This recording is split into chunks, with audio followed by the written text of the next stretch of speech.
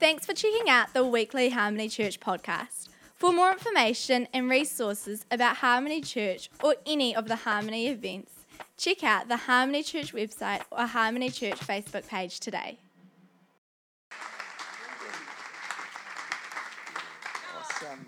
Awesome. All right. Yes. Yeehaw. All right. Thank you for sharing that, Matt. And feels good in the atmosphere, right? Who can feel the Holy Spirit? Give me a wave if you can sense the Spirit of God in the atmosphere. How many know as we draw near to Him, what does He do? Yes, He draws near to us. He's a God who cannot but help but respond to His children. And He's in the room. I can sense His presence in the room. Who love the worship? Yes. Give me a wave if you love the worship. Yes. Thank you so much, Pumika. Such an honor to be in the same place with you, not in Bethel, New Zealand. Yeehaw. And so it's just such an honor. I feel really blessed and privileged to have the opportunity of being here. It's a great joy to be with Pumika and Matt as well. Like, we're often in different corners of the planet. And so it's so fun that we get to be together. I had it twice this year, I think, both in the South Island where we've been ministering together. So yeehaw, in the South Island. And also just God lives here. Yeah, He does. Of course He does. And want to honor Gideon and Catherine. Thank you so much for hosting us. And thank you so much for just believing in the sons and daughters of this city awakening into who they are so that we can see what God wants to bring in. Because how many know that God doesn't just work out of the blue? He can do that because He is sovereign, but that's not His modus operandi. He far prefers to be working alongside His sons and His daughters. He doesn't just work out of the blue. He likes to work through people like me, people like you. Anyone saying amen to that? And so I just love it, what God is doing here in this city. And I know God's on the move here. And I know that there is something of that sense of that move of the Spirit beginning to break out in this city. And those moves of the Spirit continue to maintain momentum. And especially as the sons and daughters of God awaken to what actually God is doing in a place. And He's doing some good stuff right here, right now. So, stand in center. Is that for me? Stand in center? About there? I just saw it on the back there. Stand in center. I'm changing my message to stand in center.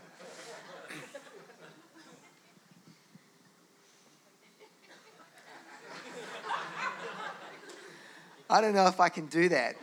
I love it. All right. Well, let us pray. Let's pray. Join with me in prayer. Father, we honor You. And we thank You for Your presence. Father, we thank You that You're not always just waiting in the future for us, but You are I am. Your present tense in our midst right here, right now, tonight. And we sense You by Your Holy Spirit. And living Spirit of God, we honor You. And we thank You. And we breathe You in. And we say, what can we do without You? And where can we go from You, Holy Spirit? And Holy Spirit, we would not want to leave You. We honor You. We love You. And the Son, Jesus Christ, Savior of the world, we honor You. And we thank You for Your presence. I ask that You'd anoint everything that is spoken tonight, Father. I ask for You to encounter Your people in this room tonight in Jesus' name. Because, Father, we haven't just come for a religious service, but we've come to experience the living God. And so we breathe You in right now. And we thank You for Your presence. Amen. Amen. Well, we're at a sonship conference, And that word includes the wahine, the woman. We are all of our sons of God. You are a son. You can call yourself a daughter if you want, but we together are the sons and the daughters of God.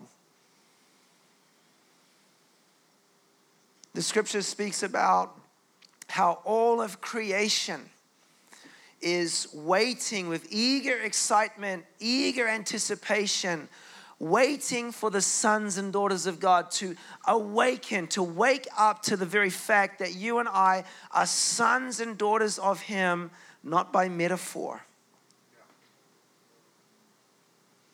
but we truly are the sons and daughters of God. By birth, by creation, by the very fact that the Creator is also our Father. Which makes you and I in this room very, very dangerous people. Amen? Very dangerous people. It makes you and I in this room people that can actually influence change into our nation and see our nation step into a better day. Is there anyone with me tonight? And so I want to, my spiritual father is Leif Hetland, and one of the things he spoke in 2008, it was like a word that I was just a young man sitting in a meeting similar to this. He wasn't my spiritual father at the time. I'd never heard him speak live, and he said one line, and it was like words that went into my spirit and began to just burn. It went into me and began to burn, and it's been burning and burning and burning for over 10 years now. In my heart, this one line. And I want to share this one line to you with the prayer that what it did to me, it might also do to you. That it would cause you to burn. That it would cause you to awaken. Can I come down? Is that all right, cameraman? Can't see the light. They cannot see me. It's all right. You don't need to apologize. And this is what he said. Sonship before any other ship. Sonship before any other ship. Sonship before leadership, before mentorship, discipleship, apostleship, sonship before any other ship. That at the very foundation of the life of Christ, just like what you were saying, Gideon, is that before any ministry took place through Christ's life, the Father, heavens opened, the voice of the Father boomed out and said, "This is my beloved Son, and in Him I am well pleased." Come on. This is my beloved Son, in Him I am well pleased. Before He'd done any miracles, that Jesus was living in the pleasure of the Father before He had performed anything for the Father, that He had the foundation set in place, that I am a beloved Son of a beautiful, a magnificent Father who happens to be the Creator, who loves me with everything in His heart. And off that foundation, I can build all the other ships. I can have leadership. I can have all these ministry ships, but I must have at the very core of who I am, I'm His Son. I'm the Father's Son. And I pray that that would continue to just burn in you for the rest of your life as you outwork sonship before any other ship. Amen. Wow, Holy Spirit. Well, what I want to do, I want to speak from the book of John. And I want you to open the scriptures to John chapter 1. And I'd love to hear the sound of some paper Bibles turning. Are there any in the room? Give me a wave if you bought a paper one. I bought my paper one. I've been practicing reading my paper Bible in front of my children so they don't think I'm playing a game on my phone. Actually, at the last church I preached to last Sunday, I said, I want to hear the sound of paper Bibles turning. And so I gave a scripture reference, and he found the sound of a page turning on YouTube and played it over the loudspeakers. I was feeling the love, feeling the support. So John 1. John 1 speaks about Jesus Christ. Right at the start of John 1, we have some of the most magnificent scriptures articulating the attributes of who Jesus is. In the beginning was the Word, and the Word was with God, and the Word was God. In some translations, it speaks about how the Word was face to face with God. Jesus Christ being the Word who was face to face with the Father. It speaks about some of the amazing attributes of who He is. He is the light that shines in the darkness. He is the life that is the light of all men. He and all women. He is the one who is closest to the Father, right there in the bosom, in the King James Version. You can say bosom in church. King James. It's in the Bible. It's in the Bible. He is right there in the closest place with the Father. And He is the one, it says, that can explain the Father. If anyone else explains God, and God looks different than the way that Jesus explains God, how many know that the way Jesus sees God is the way that God really is? Is anyone with me? And so if someone else explains God different than the way Jesus explains God, the perfect Son, right there, face to face with the Father, you need to reject what they say and embrace what Jesus says. He is the one from whom all grace and all truth comes from. I'm speaking about Jesus. He is the one that you and I in this room, He gives us the exousia, the authority, the right to become children of God. We are the sons and the daughters of God. Then John bursts onto the scenes. And John keeps talking about this one who is the Word. And John says, oh my goodness, He is the one whose sandal strap I'm not worthy to unloose. He is the one who will baptize in the living Spirit.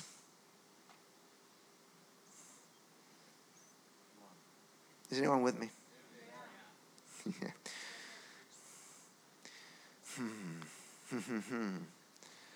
John said, behold, the Lamb of God that takes away the sin of the cosmos, the whole world, not just the earth, the universe and everything in it. He is the one that takes away all of the stain of sin from the whole world.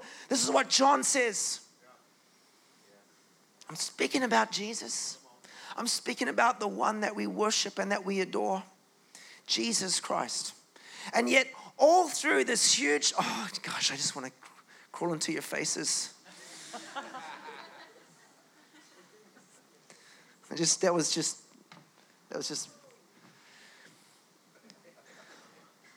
Yet this one who is the Word, I feel bound, but I feel loosed on the inside, don't you worry.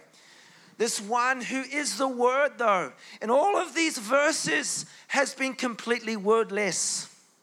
He hasn't spoken yet.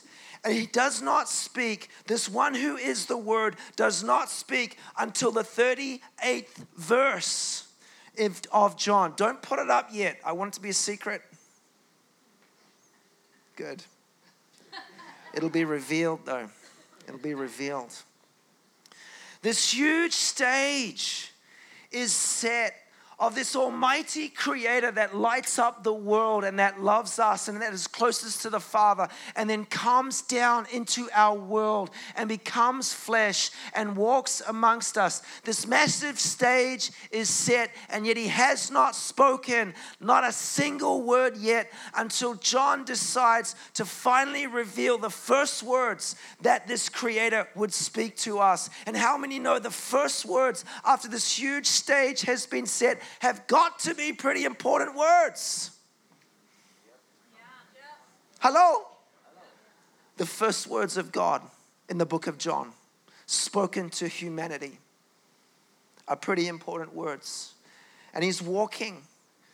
He's just been walking past the baptismal waters of John, and 2 disciples of John begin to follow him. 2 young men, maybe just out of being boys, growing into manhood, begin to follow Jesus. And then the first words of the one who is the word to humanity are spoken.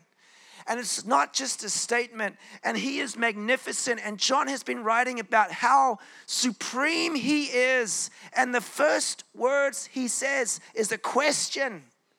And he doesn't even talk about himself. It's not an I am statement. It is simply this. He sees them walking, following him. He turns around and says this: what are you seeking?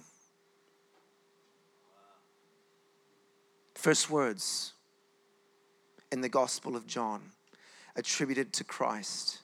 Nothing about his amazing, magnificent glory.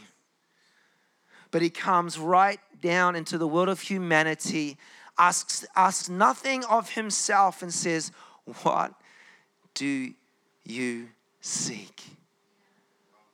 What are you looking for? Some of you in this room, I feel like God is asking the question to you: what are you seeking? But this question of the Creator, the Master, triggers something in the hearts of his followers. The first 2 disciples, yet to be disciples actually, but they're about to be disciples. It triggers a response, and they respond to him with a question too. What do you seek? Where are you staying? There it is, right there. Rabbi, which means teacher. Where are you staying? Where is your place of abiding? Where is your dwelling place? Where are you?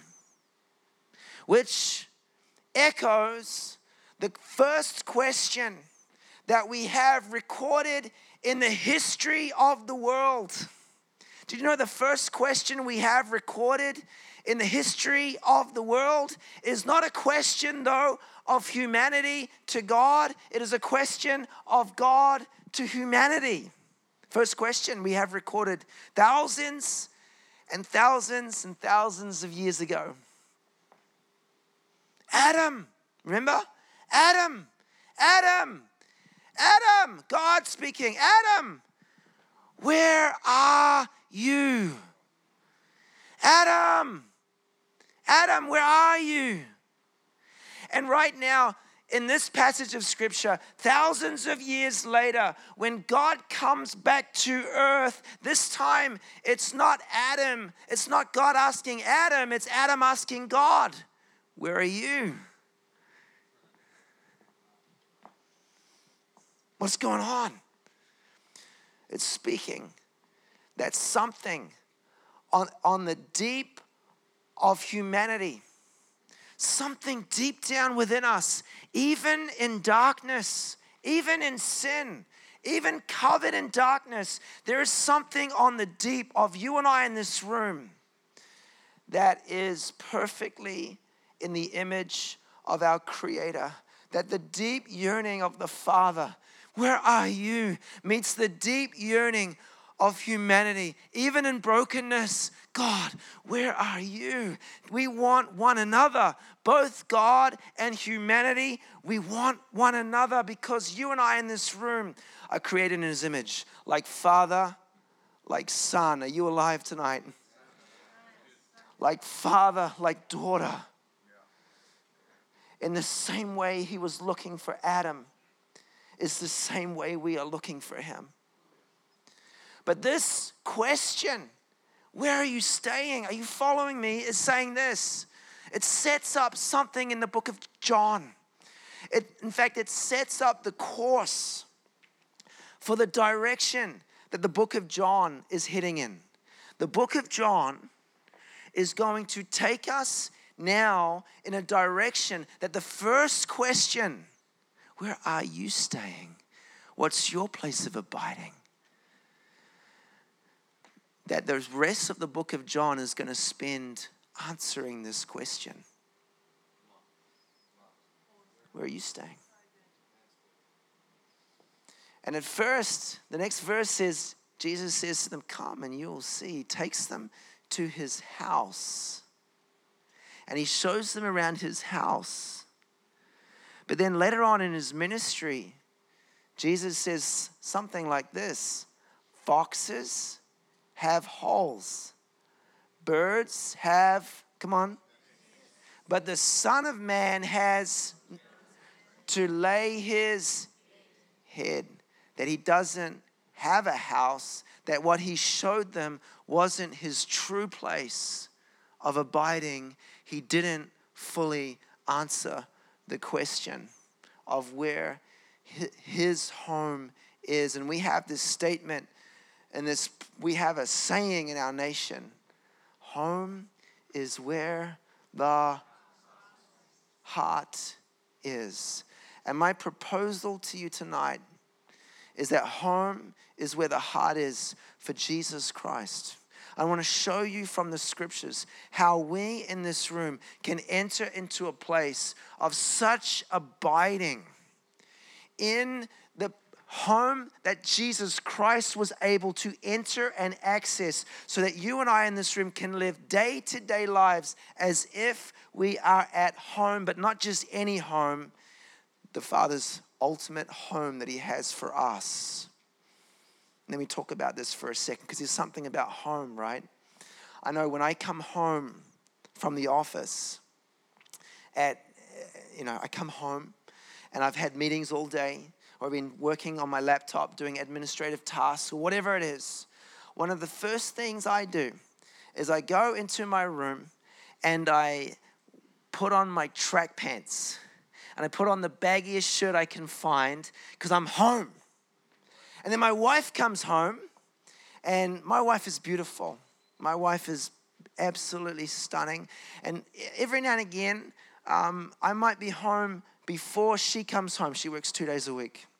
And she comes in that door, Gideon, and I'm like, oh my, she's wearing her work clothes, and I'm like, wow, I made a good decision marrying you.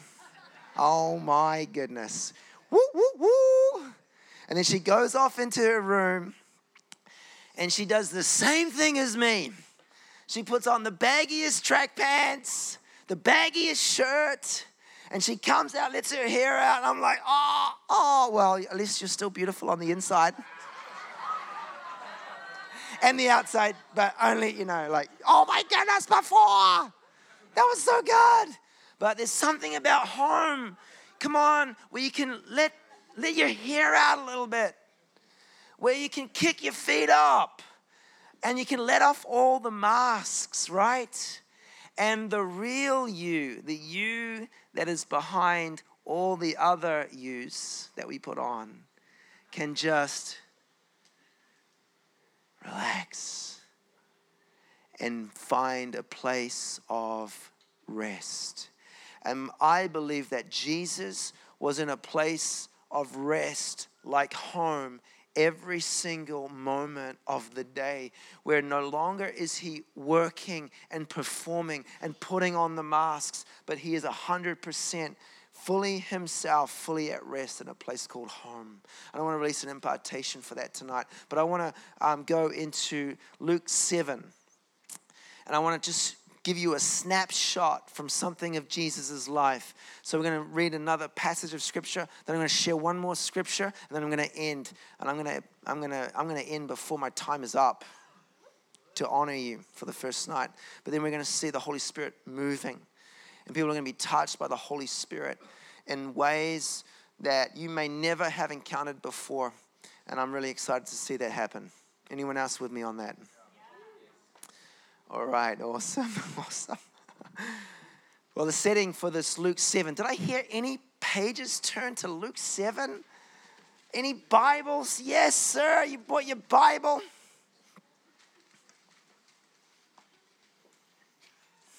Thank you, Gideon. I've busted you coming to church without your Bible, man. He's got it on the phone. He's going to get the app. By the way, when John is writing this gospel that has set a course for where are you abiding, Jesus?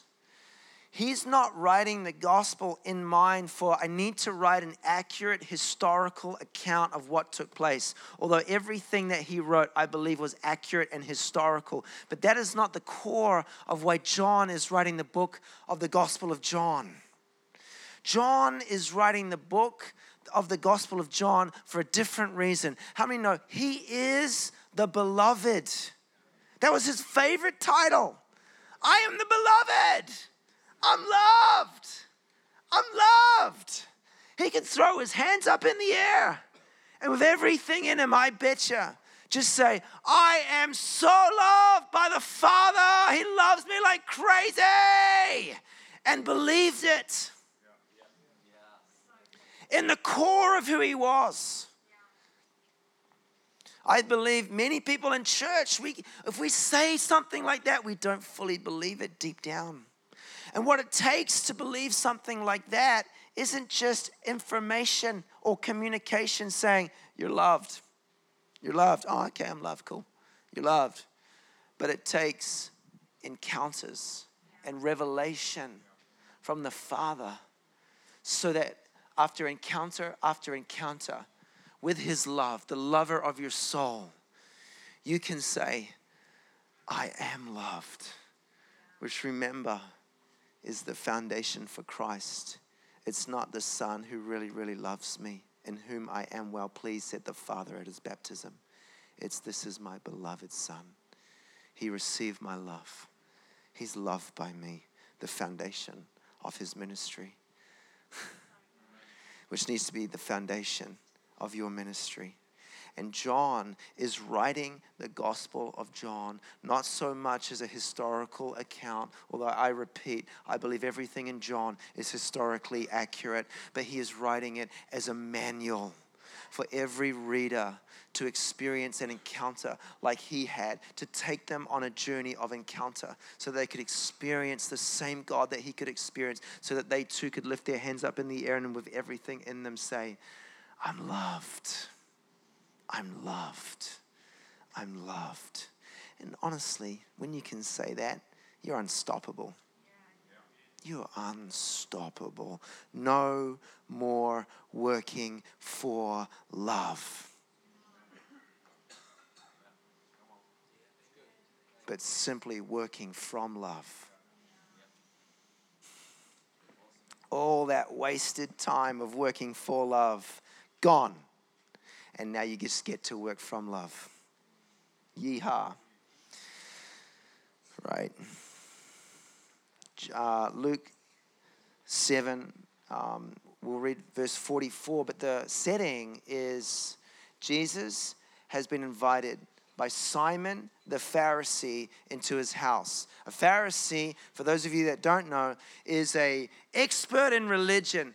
Jesus has been invited into the house of religion.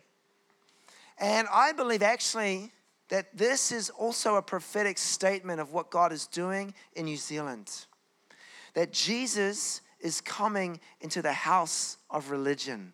And watch out, when Jesus steps into the house, it doesn't even matter if it's as cold and as hard and religious as you could ever believe. When Jesus comes into the house of religion, something's about to happen. And in this story, Jesus has stepped into the house of religion. Now, I've been into many religious environments. And in a religious environment, there is a pressure that comes. Jump, monkey, jump religiously. Show yourself approved in the scriptures. Prophesy. Come on, work, do your religious work. What do you need to do in this house of religion that Jesus has found himself in to be accepted here? That's what religion does. It makes you work for what you already have. But there is a pressure, and Jesus, I bet you, would have been feeling the pressure to prove himself religiously in a house of religion. And then a woman comes up who is of ill repute, immoral, very likely a prostitute. She comes into the house, she weeps behind Jesus, she's bursting into tears. She takes the perfume, the vial of perfume, she pours it out, and with the tears coming down her face and her hair, she washes the feet of Jesus Christ. And even in this moment, by the way, religion is testing his religious credentials. If you were really a prophet, Jesus, you would know that this woman is a sinner. You wouldn't be letting her wash your feet, Jesus. Come on, Jesus. Come on, prove you're religious. Prove your right to be here. Prove yourself. Can anyone relate to what I'm saying? Work, perform to be accepted in a house of religion. But each time that pressure is coming on the inside of Jesus, he is holding his ground. I can picture it like an army general speaking to his troops. Hold your ground, hold. And every time pressure for him to perform came on him, he had to hold to an internal reality of I already belong. I don't need to work any religious, prophetic craziness to belong in this house. Come on. But rather, I have a place of internal belonging. And let me read the scripture. And so Jesus, in verse 44 of Luke 7, turning toward the woman, he said to Simon the Pharisee, the religious leader in the house of religion, do you see this woman? I entered your house. You gave me no water for my feet, but she has wet my feet with her tears and wiped them with her hair. You gave me no kiss, but she, since the time I came in, has not ceased to kiss my feet. You did not anoint my head with oil, but she has anointed my feet with perfume. Each time the pressure came on him to perform religiously so he could be accepted in this house of religion, he did not bend, not even for one moment. And then as he continued to hold this reality that was on the inside of him of belonging, something crazy and ridiculous actually began to take place. Let me show you what took place. Let me give you what the key of the custom that took place here. You see, foot washing 2,000 years ago in the Middle East actually had a ritual and a meaning behind it. It was something that you would do when 2,000 years ago you'd been out on a long journey and you came home.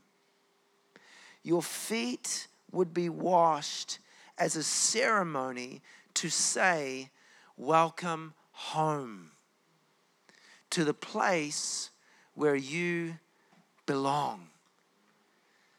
Welcome home. And home is the place of belonging. And this woman who is a prostitute, which is the most unlikely source, is the one who washes his feet in a welcome home ceremony. And now the pressure from the house of religion that was anything but belonging. Come on, in a religious environment, you got to work so hard to fit in. And fitting in is a massively poor substitute for belonging.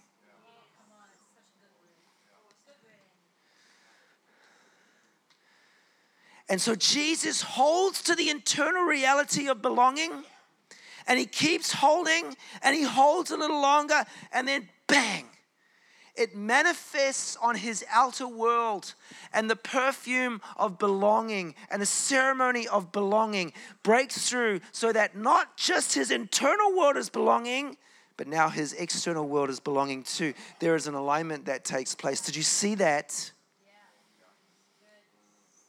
His internal reality became his external reality. And you too in this room, when you hold true to what is true on the inside of you, you can go into any environment, even the harshest workplace, even the coldest religious place. And if you stay true to what is true on the inside of you, it will manifest and break through on the outside, and you'll shift that spirit, and you will break the atmosphere open, and the perfume of belonging will fill the place. And they'll find home. And when you find home, you can let off the masks, and people can actually be themselves. You can step into the true you and the true others. I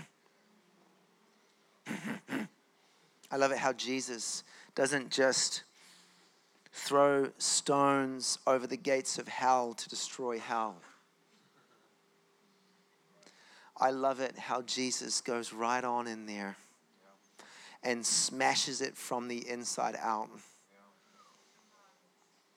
I remember when we were looking for our church building, we were struggling, man. We were trying to what happened with all the earthquakes. It meant that all the restrictions and the constraints for trying to find a building that was a place of assembly for a church were through the roof up in Whangarei, to have it all engineered up to the standards that were the new standards. Every building we looked at was at least $100,000 just to get it so that we could actually get a consent before we'd even moved in there.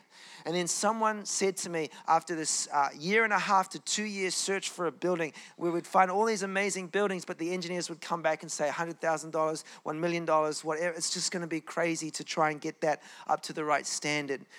Someone said to me, my brother-in-law said to me, Andy, there's this, and he's sort of laughing a little bit. He's like, now, don't laugh, Andy. And he's kind of embarrassed to even ask me. He says, Andy, this nightclub, there's a nightclub that was a strip club, has come up for lease. And bro, honestly, don't laugh, but I think it might be okay for us as a church. And it was Heaven. It was called Heaven Nightclub, which was a prophecy of its own doom. But it was on Vine Street. And now Vine Street in Whangarei was, for over 10 years, the most violent street in our entire province, in our entire region. It was the most murders, most crazy violence. And 90% of the violence actually happened either outside the front doors of that nightclub called Heaven or inside. It had the longest opening hours of any other nightclub in our city, which meant all the drunk people, after all the other nightclubs shut, stumbled to this place. And the police were called out there every night. In fact, I was talking to a police officer 2 weeks ago. And he asked me what I did. I said, I'm a pastor at Bethel Church. And he said, where's that one? I said, oh, it's the old Heaven nightclub. He says, oh, man. Oh, and he laughed. He said, you guys made our life so much easier. Because we brought our people, our leaders up there, and some of them were seers, open-eyed seers. They could see angels and demons like they see people. And they were walking up there, and I remember looking at the seers, and they're like this. Can we go now? Can we go now? And the feelers, people that could feel and discern spirits were like, can we go now? Can we go now? And as you walk on the carpet, squelch, squelch, squelch, from the vomit and the beer that was spilt there. It was dark. It was a dungeon. The strip poles were right there. I think we still have those poles. We have a dream of redeeming them, with making them into a pulpit. But we put down an offer to the landlords. And we said, look, we want to lease this. And here's our offer. And the landlord, we were in our other office, and the landlord came and visited both Matt and myself and said, look, you guys have put down your offer for this. And some other businessmen have put down their offer too. Now, their offer is higher than your offer. And they want to do another nightclub. But we like you guys. And we don't believe that in Whangarei, the nightclub industry is the growth industry. But we believe you guys are a growth industry. So we've decided to take your offer.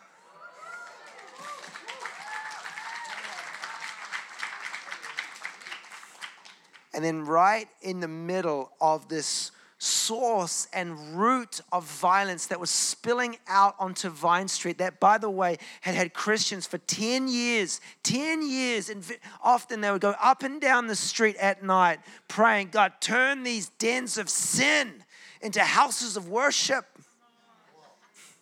But right in that street of violence, we went right, not just to the street, but to the very source where it was spilling out onto the street.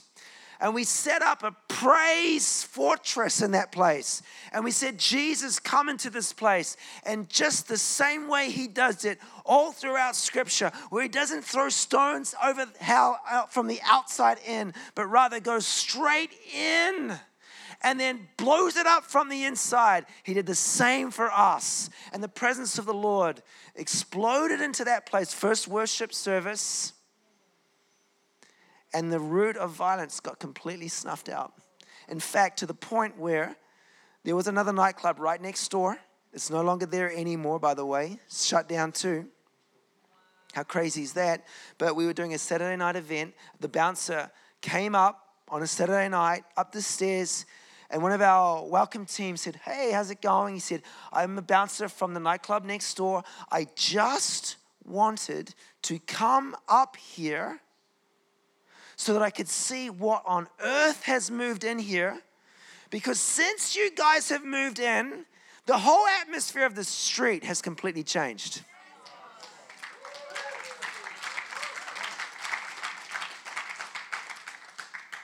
How awesome is that?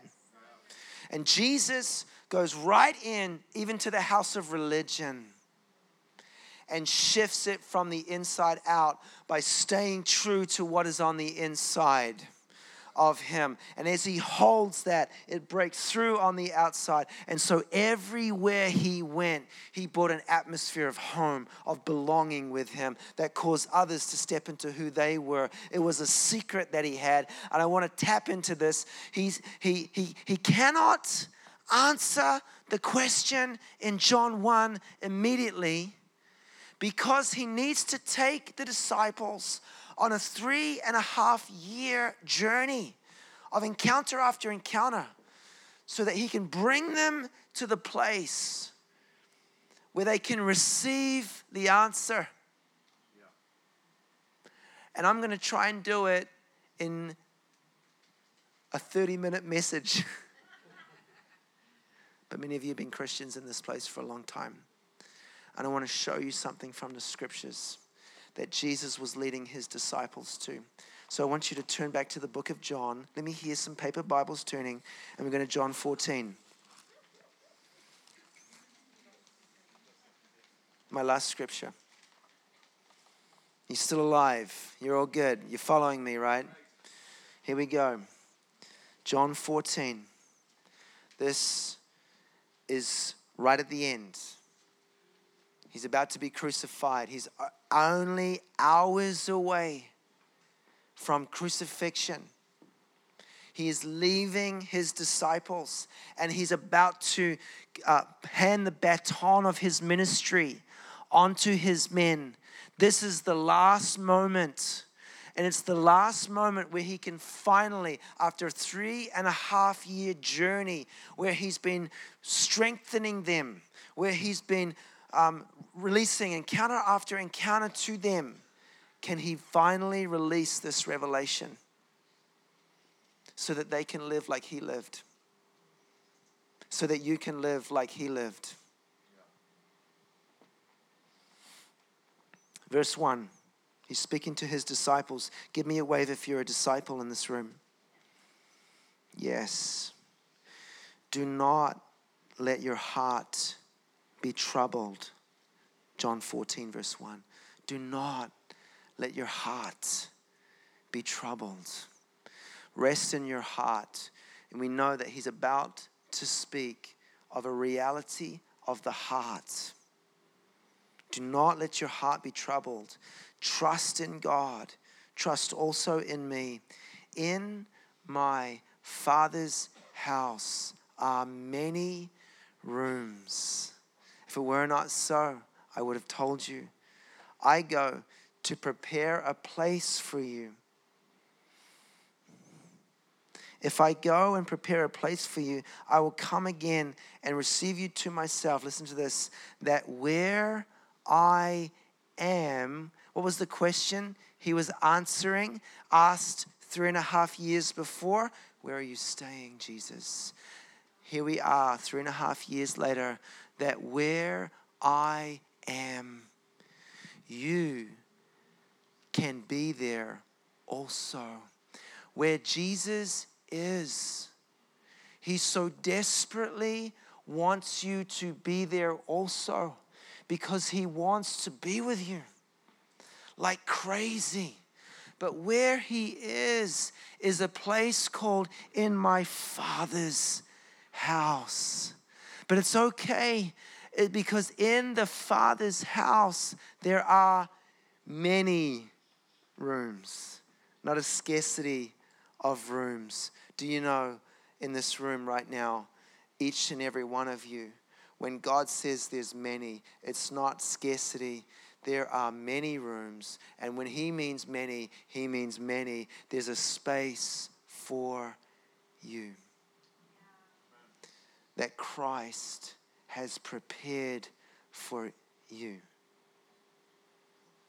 And he, remember, was the carpenter all his working life, and then he shifted into ministry. But really what took place was his residential construction industry work, so to speak, his carpentry, where he was building homes and building things in homes, never really shifted except for the location of where he was building.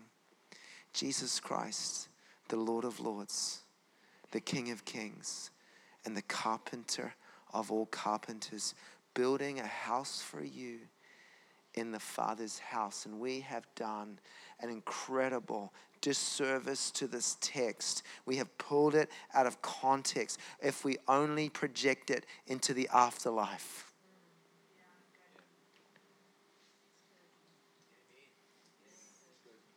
I've heard many salvation altar calls that talk about this as the afterlife. And I'm all for that, because I believe that this is about the afterlife. So don't worry. But that's not what Jesus was really wanting to communicate, because he was wanting to speak of a present tense reality that you and I in this room can experience, because home for Jesus was where the heart is. And there was a place in his heart where he experienced the Father's house, the place of ultimate belonging. So everywhere he went, he felt at home. Even in front of the scariest religious leaders, political leaders, no matter who he was in front of, Jesus Christ was at home. And he releases this right at the end of his ministry, because he's saying something like this. In fact, the context of John 14. Can I ask for the band to come up behind me? The context for the statement where he's talking about the Father's house is John 13, right? The chapter before. And in the chapter before, it's the chapter where he's washing the feet of the disciples. Remember that? He's washing their feet. Well, at the start of John 13, twice, it's very clear in saying that Jesus, knowing that he was leaving, Jesus, knowing that he was departing to go back to the Father. Twice it says that. It's setting the context. It's very clear that Jesus Christ was knowing that he was going to be leaving his disciples. And then he begins to wash their feet. Now follow this. Washing their feet is a love act of service, right? It's like, oh my goodness, I love you like crazy. I love you so much. I'll lower myself to you and I'll wash your feet. And I'll show you that in the kingdom too, I want to give a lesson that the greatest of all is the servant of all, right? Following me still? And he's showing them how much he loves them. And he's showing them a lesson on how to be great in the kingdom is to wash feet, to get lower, to serve. But remember what it meant in the ancient world when foot washing took place. Come on. Welcome home. So, how's this? Twice in John 13, Jesus is saying, I'm departing. I'm going away. I'm leaving. And yet, he holds a welcome home ceremony. I don't know, it was weird. Like when I was like in my like early 20s, late teens, and if anyone was going on an OE or going over to live in Australia or up into London, we would have a going away party when they were leaving. Hello? Anyone else relate to that? When someone is leaving, we have a farewell party. But when Jesus is leaving, he doesn't do a farewell party. He does a welcome home party. What's going on? Because he's been walking with these young men for 3.5 years. And he's been bringing them to a point where he can take them to a place. And these young men were coming alive. They became the movement that changed the world as we know it today, that you and I are still a part of. These young men that is spanning the planet. 2 billion people confess Christ on the planet today because some young man said yes to Jesus Christ 2,000 years ago. And they were in a welcome home ceremony, but for 3.5 years, they were being groomed and trained and brought to a place where he could finally release this revelation bombshell to them. But every time they saw Jesus and they saw the way he looked at them, an explosion of acceptance exploded in their heart. And every time he spoke, they felt significance.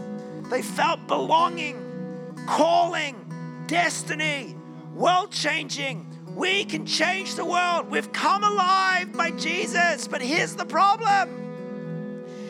He was temporally bound in a body. He was not omnipresent. So they could only come alive and feel a belonging and acceptance when he would look at them and they'd see in his eyes the way he saw them. And they could light up in those moments, but it was only when he was with them. I'm very excited about this. Sorry, I'm yelling. Not really.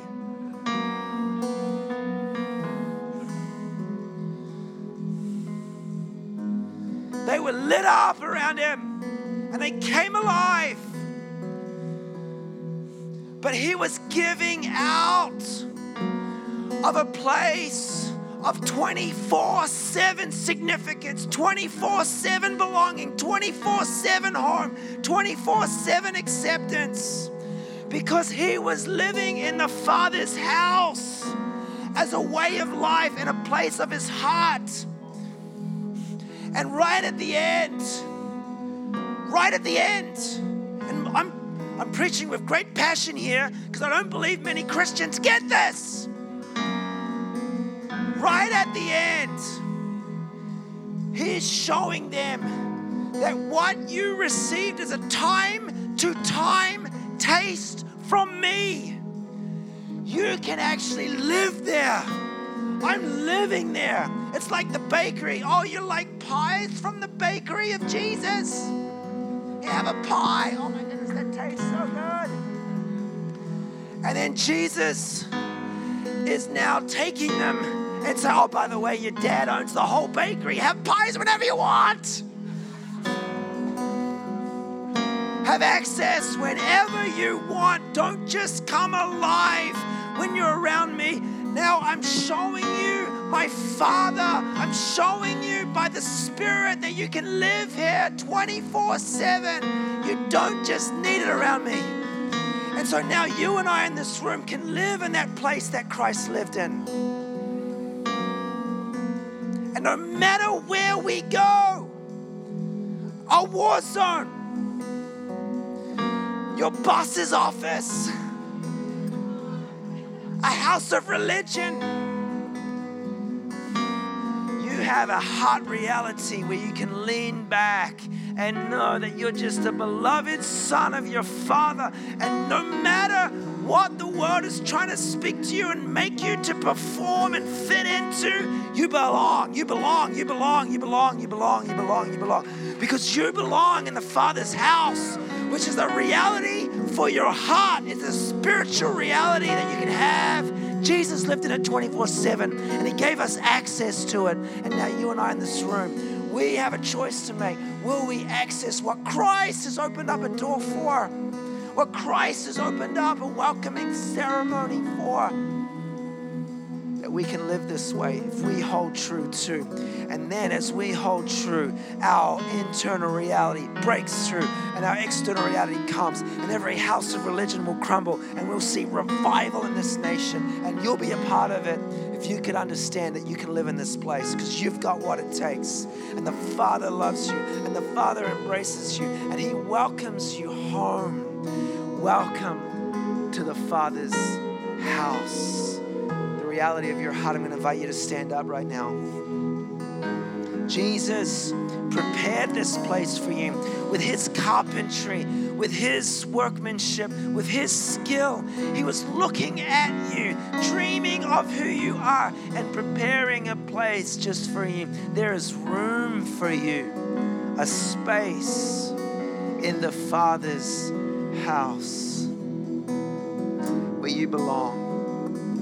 Where you belong. You belong in the Father's house. And so there are people here who've been out in the orphan world, alone, working so hard just to fit in. And then I want to tell you something. Even if you did fit in, fitting in is nothing compared to I already belong. I already belong. I'm already at home. I'm living like I'm carrying home with me everywhere I go. And there's some of you that haven't been out in the orphan world of alone.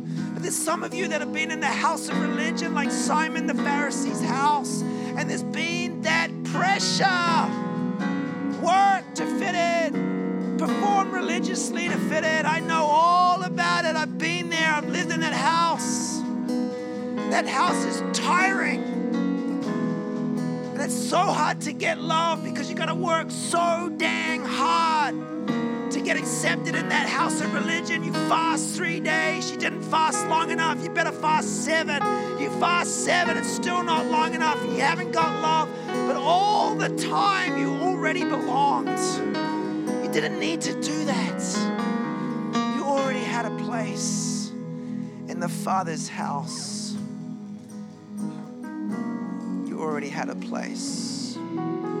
So you've been out there in the orphan world, or you've been in the house of religion where you've been performing to earn the Father's love or to earn the approval of religious leaders. Welcome home is what I want to say to you. Welcome home. The Father accepts you.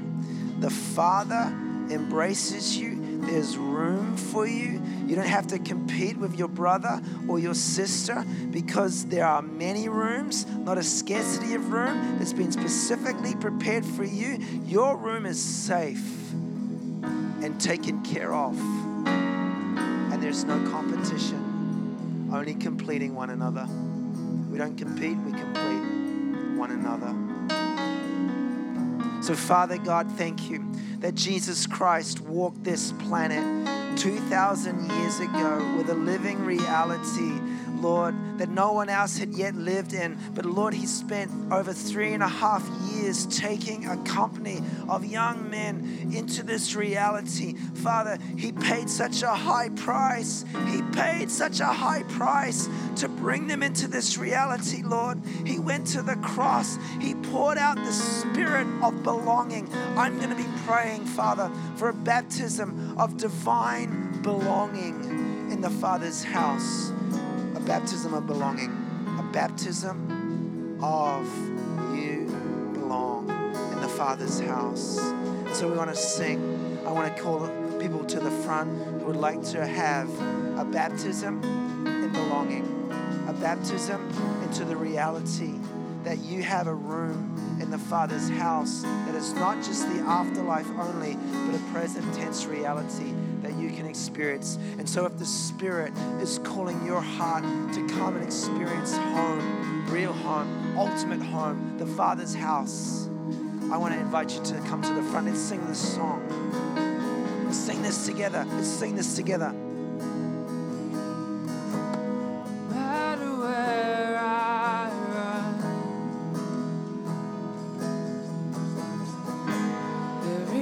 Place where I can hide.